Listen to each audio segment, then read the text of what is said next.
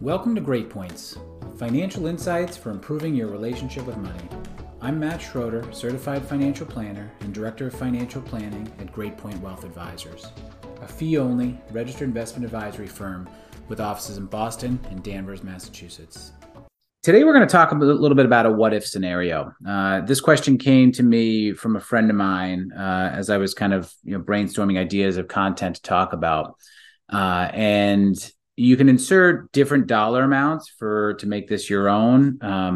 But basically, the question was, if I came into some extra money, let's say I got a $30,000 infusion of cash, and that could come from a bonus or a gift or inheritance, wherever those funds might come from. But let's say you find yourself with an extra $30,000 in your checking account one day. What's the best thing to do with it? And in this situation, the individual had some loans out. So they had a few different loans, or let's say they had loans in excess or totaling $30,000, and they're paying on average about 8% on those loans. So, and those loans could have been personal. They could have been a Parent Plus loan from school, or a business or a personal loan they took from somebody. But basically, they owe somebody or something money, and they're paying interest on that. The other thing that's kind of in the back of their head is, well, I own my home. I have a mortgage, but I've always thought the idea of maybe buying an investment property that I could rent, maybe a little lake spot or something in the mountains that, it can Airbnb, but also, maybe use from time to time. So maybe I should take that $30,000 and use it as a down payment on a small place somewhere. So, and then the last is, or maybe I should just invest it, keep it, add to my 401k that I maybe haven't been max funding recently, or just put it in some type of investment, that I can get some long-term growth for. So, the question is, well, what a lot of times people will turn to an advisor, and this, happens a lot of times at cocktail parties or talking to friends. Hey, what should I do? And if you've listened to any of these episodes, the answer is usually it depends. Or anybody who's going to give you the what I should do advice right there is possibly doing you harm, because they haven't asked any other questions about other things that might impact it. So today we're going to talk a little bit about kind of creating a little bit of a decision tree that might help you through these questions yourself, or maybe brainstorming this idea with a significant other who's involved in the decision, or maybe a friend or a third party who doesn't necessarily have to be a financial advisor, but is looking at it from an objective standpoint and doesn't have any emotions wrapped around that $30,000. So first thing you need to do is kind of on the left side of your sheet of paper, and I get, if you don't have a sheet of paper, take out a sheet of paper, and on the left-hand side, write down all the things that you could do with that money. And let's keep it to 3 or 4 for this example. So we kind of talked about the first one. You could take that $30,000 and pay off the loan you have. The second thing, you could take that $30,000 and put as a down payment on an investment property. The third option is you could, between you and your significant other, if you haven't really been, using your 401k or pre-tax IRA accounts, you could get that money into some type of tax-deferred retirement account. So, either through writing a check or through payroll deductions, increasing payroll deductions at work. And then the fourth option is you could basically just invest it in like a brokerage account or an investment account that's fully liquid. So let's talk through that. So you kind of, on the left-hand column, you write down all your options. And then the next 2 columns, or the next kind of page, you break it up and say, okay, well, if I choose this option, what do I gain, or how do I win? What's in it for me? And then on the right-hand side of the page, you write, what am I giving up? Because with all financial decisions, it's not necessarily that there's a right or a wrong. It's understanding your opportunity costs and understanding that if I do A, I might be sacrificing B. And when you look at the list of A and B, you can say, okay, well, I understand what I'm giving, what I'm getting, what I'm giving up. And based on my 1 to 3 year goals, or my 5 to 10 year goals, or my view on money, or my comfort with risk, I can make an educated and confident decision that's right for me. My parents may not agree with that decision. My siblings may have done something different. That's okay. I've done my homework. I've done the research. I've looked at this from an objective standpoint, and I'm comfortable with my decision. Let's walk through this specific example, and these are some of the questions that I would ask or engage with the client on, or kind of walk them through. So let's start with the loan. You owe somebody money. You're paying 8% on a loan of $30,000. So if you do the quick math, that's about $2,400 of interest that you're paying every single year that you carry that loan. And I know you're slowly chipping away at principal, so the amortization is getting a little bit less interest each year. But let's just keep it simple and say you owe $2,400 of interest. So if you were to take that $30,000 and give it to the loan person, you would no longer be paying that interest. So right off the bat, in year one, you'd save roughly about $2,400 of interest. You're also making monthly payments on that loan. So let's say you're paying $400 to $500 a month on that loan. Once the loan is gone, you now have that $400 or $500 back in your budget that you could use for spending or saving or whatever it may be. So right off the bat, you're like, well, that's great. I would save $2,400 in interest, and I would also get back $400 or $500 in my cash flow. So, which, sounds pretty good. So, but then you have to go to the other side and say, well, what am I giving up? So if I give up that $30,000, I no longer have access to that $30,000. So now if something else comes up, an opportunity comes up that I need some money for, I don't have it available, or I have to go borrow it again to create that opportunity. So you're giving up on the liquidity of having those dollars handy. You're also giving up on future compounding interest. So if you're taking the $30,000 and investing it in either real estate or stocks or bonds, that money will theoretically grow over time. So by not having it invested, you're losing out on that growth. But you're also not paying interest. So if you are an aggressive investor, or you think the real estate would grow at a rate greater than 8%, you might choose to, keep it invested. So you're giving up that compounding interest. You also might be giving up, depending on the type of loan, there may be some tax deductibility of the interest that you're paying. So if you're no longer paying the interest, you no longer have that tax deduction, which, paying interest just to get a tax deduction isn't always the best thing either. But, that's one of those factors you have to ask, what type of loan was it? What type of interest was it? And more specifically, if it's a student loan that may have the ability to be partially forgiven with what's happening in legislation right now, you may not want to, lump sum that debt off, because there may be a way to get some of that forgiven. So, and there's probably other little, minute areas of, what you're giving up and what you're getting, but you get the idea of just, creating your decision tree of all the things, all the positives you can think about taking that action, and then all the negatives have started to take that action. So if you are somebody who's, very conservative and doesn't like risk, saving 8% on a loan may seem like a great win for you. If right now cash flow is tight, or you're the type of person that, if you have 30,000 sitting around too long, is going to find something to spend it on that may not have increasing value, then you might get rid of that loan and take that $400 or $500 a month in your cash flow to make things a little bit easier on a day-to-day basis, or at least have a quick win, and then you can start to accumulate money in other places. So let's say you want to talk about the investment property. So let's start down, same idea. You look at gains and losses. So the first thing, if you're putting money from cash to real estate, that's a different form of investment. So if you have some stocks and bonds, having some investment real estate may be a way to diversify your portfolio, or have, kind of a different type of asset class. So one positive is you're getting some investment diversity. The other thing with real estate, depending on the type of property, and if you're using it as an investment property, sometimes there's tax advantages through the ability to deduct expenses on the property, or maybe depreciation on the property that may have some current tax benefits to you.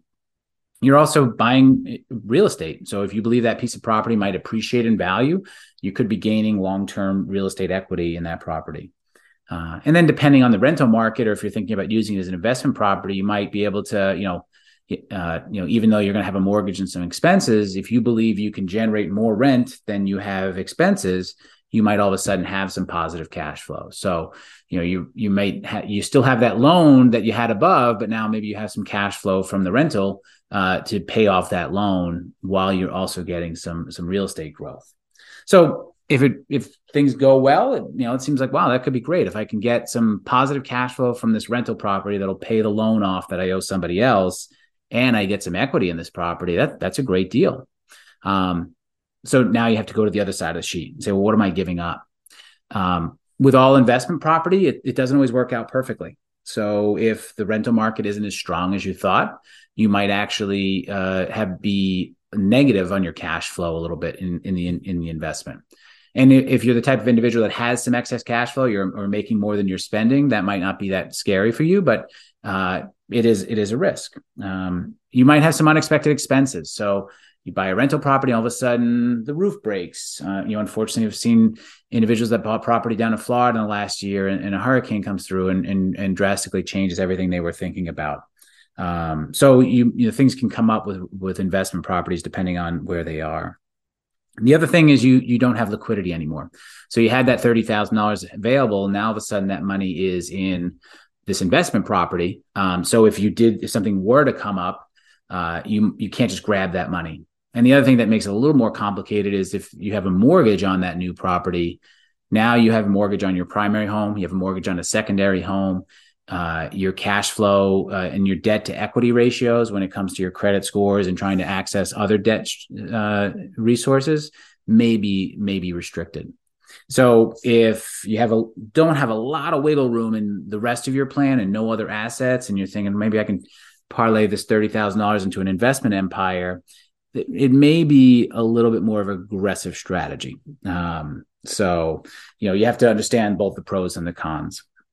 So there's your investment property option. So now we've talked about paying down the loan. We talked about, saving into an investment property.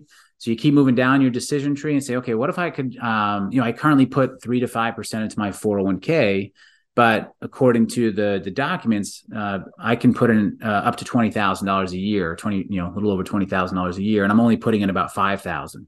So, and my significant other's doing the same thing. So we actually have the ability to take this whole $30,000, at least for 1 year, and shelter it into our 401ks or IRAs or whatever it may be. So maybe we should do that. And what would be the gains there? So if you take $30,000 and are able to get it into your 401k in 1 year, that's going to have some immediate tax savings. So because it's a pre-tax deduction or pre-tax savings, you're going to lower your taxable income, and whatever tax rate you're in. So let's say you're in the 22% federal tax rate, that $30,000 of savings is going to equate to roughly about a $6,400 tax savings in that year. So right off the bat, if you're paying less in income taxes, what's going to mean your net paycheck is going to be a little bit higher from your employer because less has to go to the government. Or in April, you're going to get a big tax refund. So right off the bat, you're getting some tax deductibility. Those dollars are now staying invested, and you might have some future appreciation and growth depending on the level of risk you take in your portfolio. And if you're in your 30s, you're most likely looking at a 30 plus year investment time frame. So you're probably more on the aggressive standpoint, and looking at historical equity returns compared to cash and other assets. That mathematically is going to look like a good long-term investment. And yes, you are giving up some liquidity, but a 401k does have a loan provision, or the ability to access funds for certain situations. So although it is invested for the long term, there are some caveats where you could gain some liquidity from those dollars. So now you have to go to the other side of the ledger and say, well, what am I giving up? And I mentioned you do have some access to liquidity, but you are giving up liquidity, ease of liquidity there, without having to take a loan or maybe take a partial distribution. You're also creating more of a future tax bill. So money that you invest in your 30s, you pay you save that 22% income tax. But when you turn 72 or later in life, when you want to access that money after 59 and a half, you have to pay income taxes, not only on the money you saved. So not only on the $30,000 you saved, but anything it's earned. So if you let that $30,000 grow for 30 years and it grows to be $500,000, in order to access that $500,000, you have to pay income taxes on the entire amount. So you're kind of creating a future tax bill. And depending on what tax rate you're in, that may be a good or a bad thing. So if you're in the 12% income tax bracket, you're probably better off paying the taxes now than in retirement when you might be in a higher tax bracket. So your 401k is another option. And then the final option is just keeping it in a liquid investment account. So if it is long-term money, you don't want to just have it sitting in the bank or in cash. So the final kind of item that we talked about on the left side of the sheet is just keeping those dollars invested in like a brokerage account or something that's liquid. And the benefit here is what you're going to gain from it is liquidity. So if you put the money into a diversified stock or bond portfolio, your expectation is you'll generate greater returns than sitting in cash. So you have some possible upside market performance. You also have liquidity to those dollars since they're not tied up in a pre-tax retirement account or equity in a home. If you needed that money, you could access it. Flipping to the other side of the ledger, what's the risk? The risk is if you needed the money, say in a 6 or 12 or 24 month time period, as we've seen in 2022, markets can go down and even bonds can lose money. So obviously you do have a little bit of depending on the amount of risk you take with those dollars, you have some principal volatility potentially. But if you're thinking about it as a long-term investment strategy, you're going to have the idea for long-term growth. On the downside, or what you're giving up, is because they're in a taxable account. Any capital gains, dividends, interest, could generate some ongoing tax liability. So the principal that you invest, the $30,000, is always income tax free because you've already paid tax on that money. But any gains or distributions would be taxable. So in a situation where that $30,000 was invested and over the next 5 years happened to double in value, and now you have $60,000 in that pot. If you were to take that $60,000 and use it to do a home renovation or buy something at that point, the $30,000 of growth would be taxable at long-term capital gains rates. So still favorable tax treatment, but there might be some tax components that you have to worry about.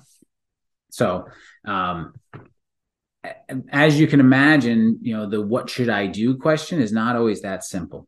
And understanding, this kind of decision tree can really help to, in the beginning, it might feel like it adds stress because you're like, oh my gosh, there's so many different options and so many things I hadn't thought about. And now I'm getting even more anxious about what to do with this money. Maybe I should do nothing and just keep it in cash. But, having a sounding board, whether it be a financial advisor or someone you trust, is helping you identify all the possible pathways, but also maybe putting some blinders on so that you're not going too far off the spectrum of possibilities and things to worry about.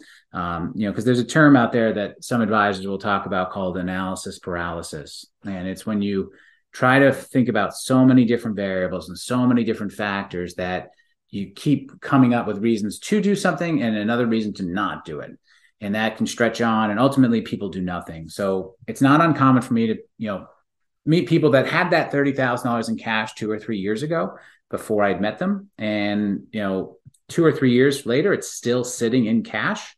And they're still paying interest on that loan at 8%, and they're not maximizing their tax savings through work just because they weren't sure and they didn't want to make a mistake. So in this situation, the only thing is wrong is, unless that money is needed to buy something in the next 6 to 12 months, keeping it in cash and earning zero interest is probably the only bad decision, because you are sacrificing long-term growth potential, or you're paying additional interest. So there's probably some better option than having too much money sitting in cash. But like I said, you don't want to make the decision quickly and then regret it later. So, going through this decision-making process can be really helpful, in all different types of financial scenarios. You can use it when, considering a job change. You kind of look at the financial benefits of a pay raise versus a loss of a benefit, maybe on the other side. Maybe when you're thinking about changing homes or buying a home versus renting, or, it really comes into, a lot of different scenarios. So, as you go through this and you start to practice this exercise and get better at this, you'll find that you can create the tree a lot quicker. You'll find that you can get to the right decision for you a lot faster. And then also your confidence in those decisions will increase, so that if anyone kind of, questions you, it's like, oh, why'd you do that? You should have done this, should have done that. you can say, you know what, I got this. I know exactly why I did it, why it's right for me, and you can keep your advice to yourself. Obviously, you're not going to say those words out loud, but you can smile nicely, politely, and think them behind the scenes. So, as you kind of search through this, if you are fortunate enough to have that $30,000 of found money, and maybe it's 5,000 or maybe it's 100,000, who knows? You can kind of put some of these theories into practice and help you increase your decision making when it comes to these dollars. So, because there's not a one size fits all or a right solution for everybody, but there is a right solution for you. Until next time, thanks for listening, and I'm Matt Schroeder. Now, I hope you can apply some of what you heard today to improve your relationship with money. And thanks again for listening. Until next time, on Great Points with Matt Schroeder. Great Points is hosted by Matt Schroeder. Great Point Wealth Advisors is a registered investment advisory firm regulated by the Securities and Exchange Commission in accordance and compliance with the securities laws and regulations. Great Point Wealth Advisors does not render or offer to render personalized investment or tax advice through Great Points. The information provided is for informational purposes only and does not constitute financial, tax, investment, or legal advice.